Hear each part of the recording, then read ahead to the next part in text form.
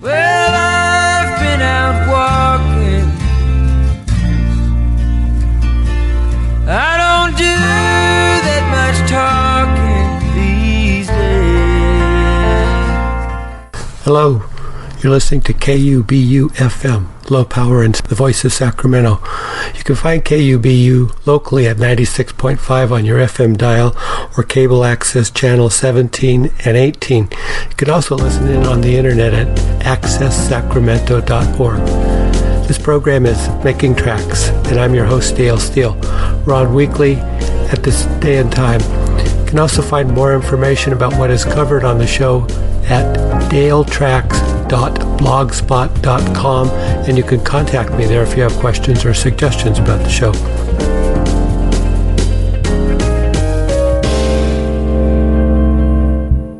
On Making Tracks today, we'll revisit the recent Friends of the Riverbanks program to welcome salmon back to the American River, while a huge multi-day heavy metal concert took place downstream. We'll also hear again a segment on children and nature and why that interaction is so important. Music today, I've got some Mercy, Mercy Me by Marvin Gaye, Fight for You by Ray Zaragoza, What a Wonderful World, Herb Alpert style, and Child of Nature from the Beatles' White Album. And now, head outside when you can. It's time for Making Tracks. Oh, mercy, mercy me. All things ain't what they used to be now. Where did all the blue skies go? Poison is the wind that blows from the north and south and east. Oh, mercy, mercy me. All things ain't what they used to be, no. Oil wasted on the oceans and upon our seas, fish full of mercury. Oh, mercy, mercy me. All things ain't what they used to be, no. Radiation underground and in the sky, animals and birds who live nearby die. Oh, mercy, mercy me. All things ain't what they used to be. What about this overcrowded land? How much more we use from man? Can't you stand?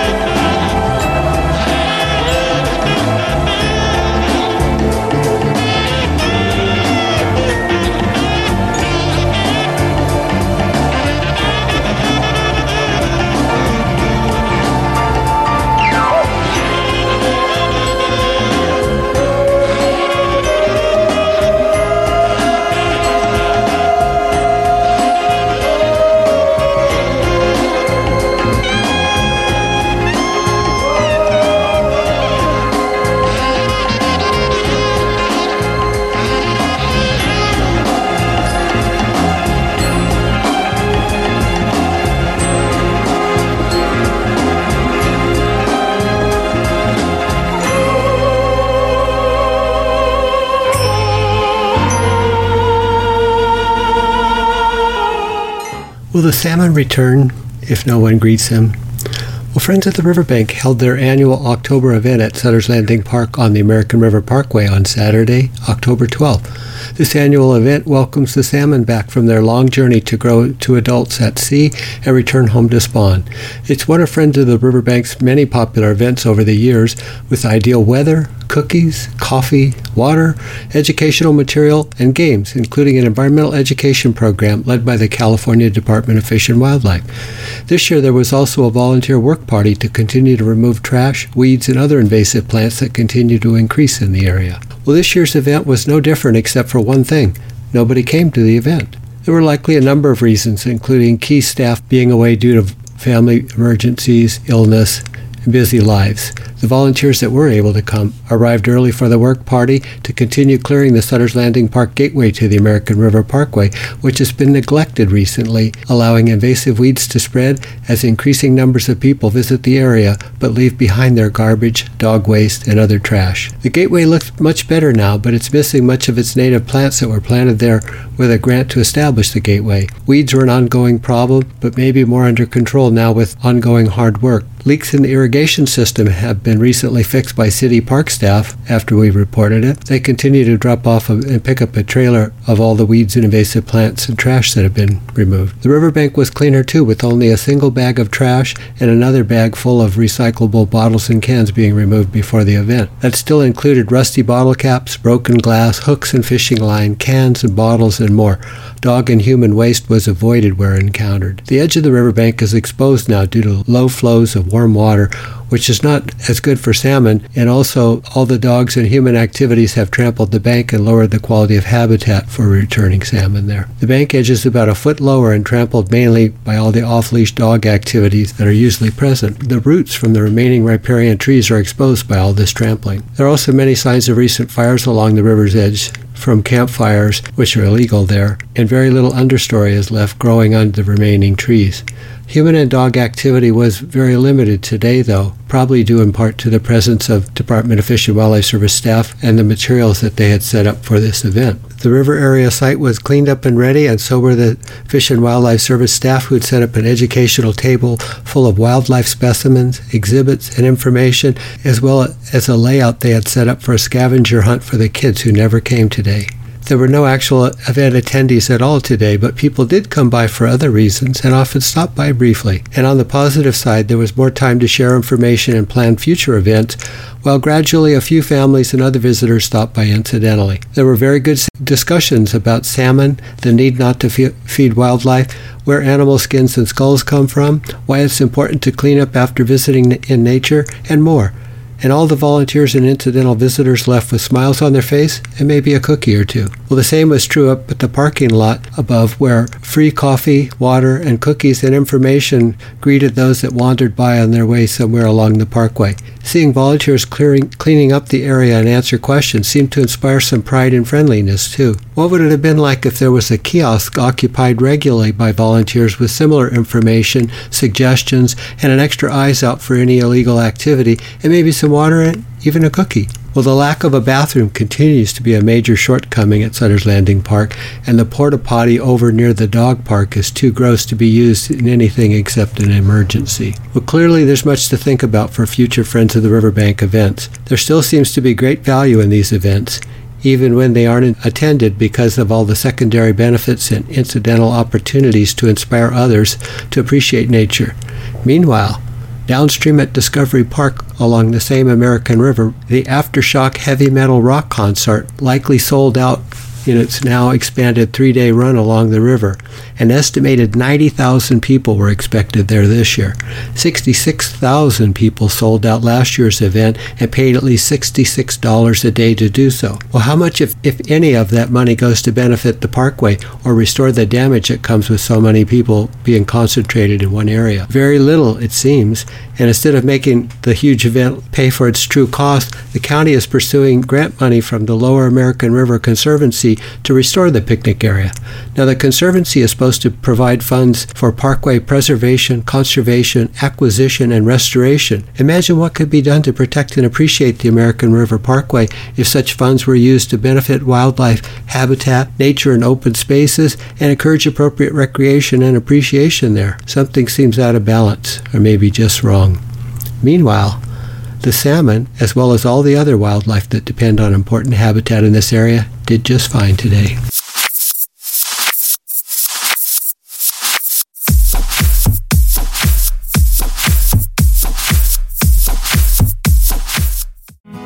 Save the river, save the seas, save the mother and her family. Can you take what you want and say that we are free? If you put oil in the water, we won't sit quietly. And they were singing, stand up for what's right. Don't walk silently into the night. Take my hand and we'll see us through. If you fight for me, I'll fight for you.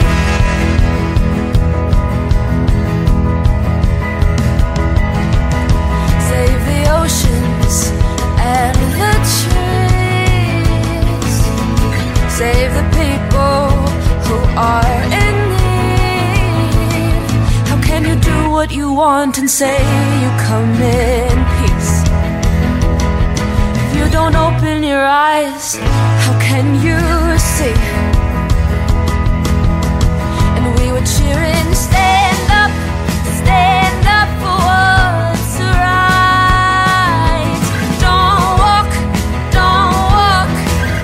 silently to the night. Take my hand and we'll see us through. If you fight for me, I'll fight for you. Don't look down when we march downtown for some truth.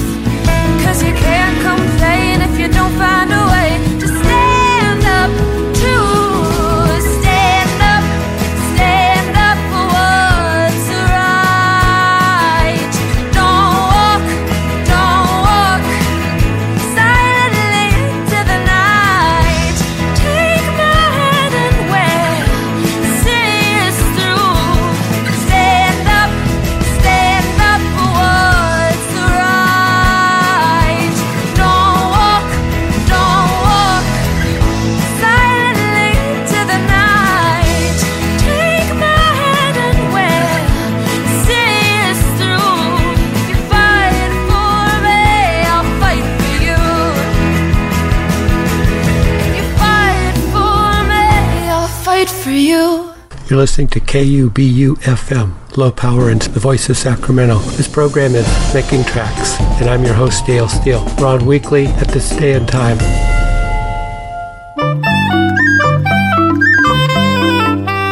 This is Bird Note. American crows stream by overhead in the late afternoon. Rivers of crows.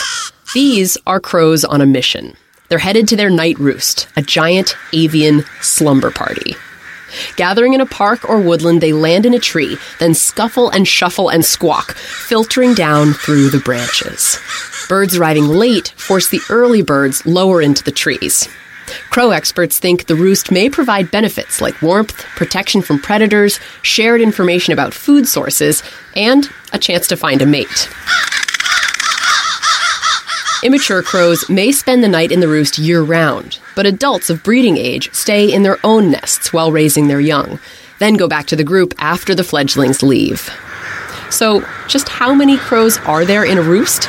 That varies, but at one longtime roost in Danville, Illinois, locals have counted more than 100,000 crows. Not that the folks of Danville are especially happy about that. Imagine the ruckus when the first few thousand crows leave in the morning about an hour before sunrise. Follow crows to their roost some autumn evening if you can, and watch these avian acrobats wheel in for the night. But if you go, just a word of warning. You might want to take an umbrella.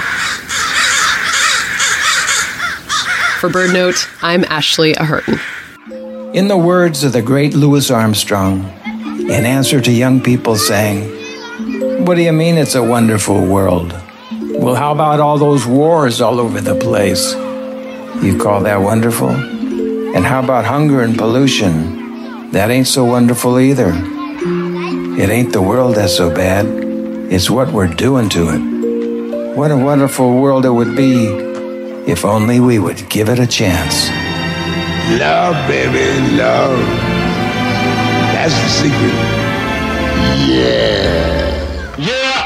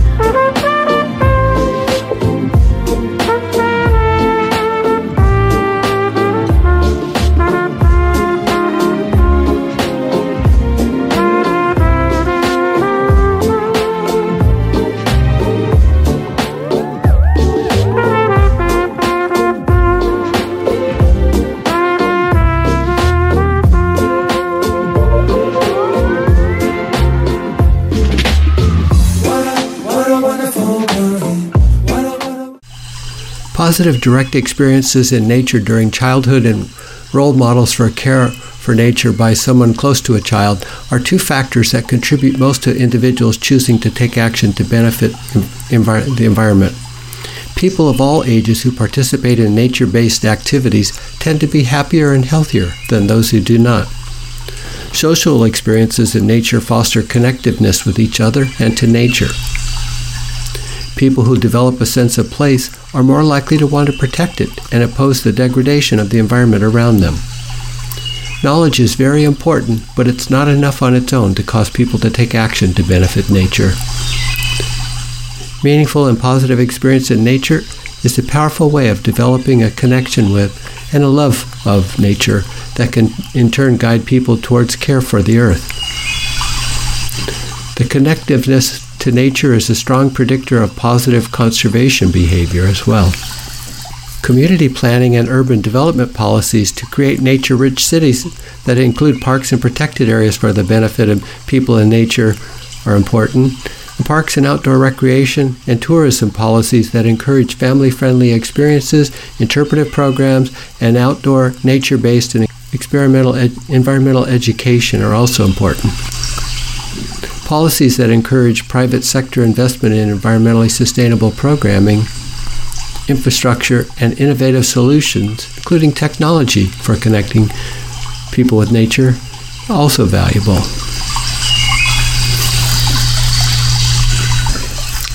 Overall, the evidence is clear.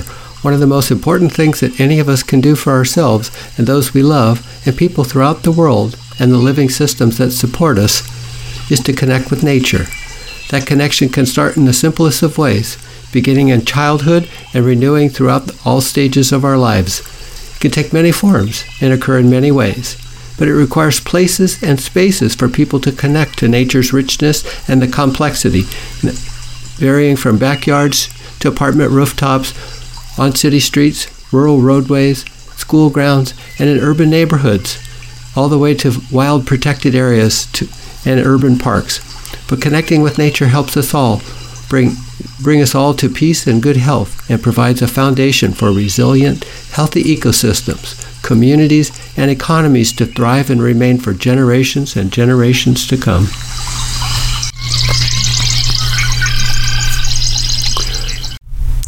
Indigenous peoples throughout the world are among those most passionately and courageously working to give voice to our interconnectedness with other beings and species and human and associated responsibilities. The convictions and actions of many of those courageous leaders put them in constant danger from those who would challenge their voices, yet they carry on. We honor their sacrifices and learn from their legacy. The story of the lost girl. Many indigenous peoples understand that humans are not separate from the rest of nature. All are one. When humans think about how to care for the earth, we must begin with the recognition that we are nature. We are of the earth. All beings are connected, and we are one. The symbiotic relationship with country is told in many stories, one of which is the story of the lost girl. The girl had lost her way. She had wandered far from the mothers, the aunties, and the grandmothers, from the fathers, and the uncles, and the grandfathers. She had hidden in the shadow of a rock and fallen asleep, while she waited for her brothers and sisters to find her. Now it was night, and no one answered when she called, and she could not find her way back to camp. The girl wandered, alone. She grew thirsty, so she stopped by a water hole to drink, and then hungry, so she picked some berries from a bush. Then the night grew colder, so she huddled beneath an overhanging rock, pressing herself into a hollow that had trapped the warm air of the day. Finally, she found a crow flying in the moonlight, flapping from tree to tree and calling, "Caw, caw, caw!" The girl followed the crow. She followed him into the trees, and over the rocks, and up the hills, until at last she saw the glow of her people's campfires in the distance. The people laughed and cried at once to see that the girl was safe. They growled at her for her foolishness and cuddled her and gave her a place by the fire. Her little brother asked if she had been afraid, but the girl said, "How could I be frightened? I was with my mother. When I was thirsty, she gave me water. When I was hungry, she fed me. When I was cold, she warmed me. And when I was lost, she showed me the way home. Kwe Moliana, 2005. Despite the fact that being connected with nature is good for us and good for the earth, creating opportunities to increase this connection is not always a simple process. Many attributes of contemporary life around the world contribute to a disconnection between people and nature and present barriers to overcoming it. For example, fear and perceptions, competing priorities, cultural differences, degraded environments, lack of resources, lack of access or transportation, school or academic environments, and urbanization and development. Governments, organizations, and individuals are implementing policies and practices to overcome these barriers. On the road to Rishikesh, I was dreaming more or less, and the dream I had was true. Yes, the dream I had was true. I'm just a child of nature. I don't need much to set me free. I'm just a child of nature. I'm one of nature's children. Sunlight shining in my eyes as I face the desert skies, and my thoughts return to home. Yes, my thoughts return to home. I'm just a child of nature. I don't need much to set me free. I'm just a child of nature. I'm one of nature's children. Underneath the mountain ranges, where the wind that never changes, touch the windows of my soul, touch the windows of my soul. I'm just a child of nature.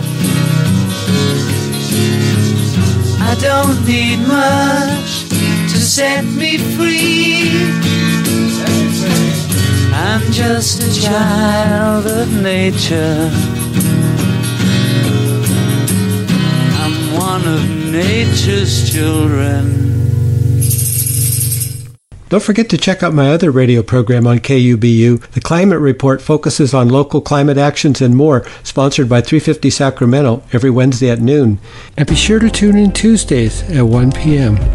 for Radio EcoShock, the latest on science, issues, and authors dealing with climate change and the environment on a global scale. Hosted and produced by Alex Smith. Don't miss it.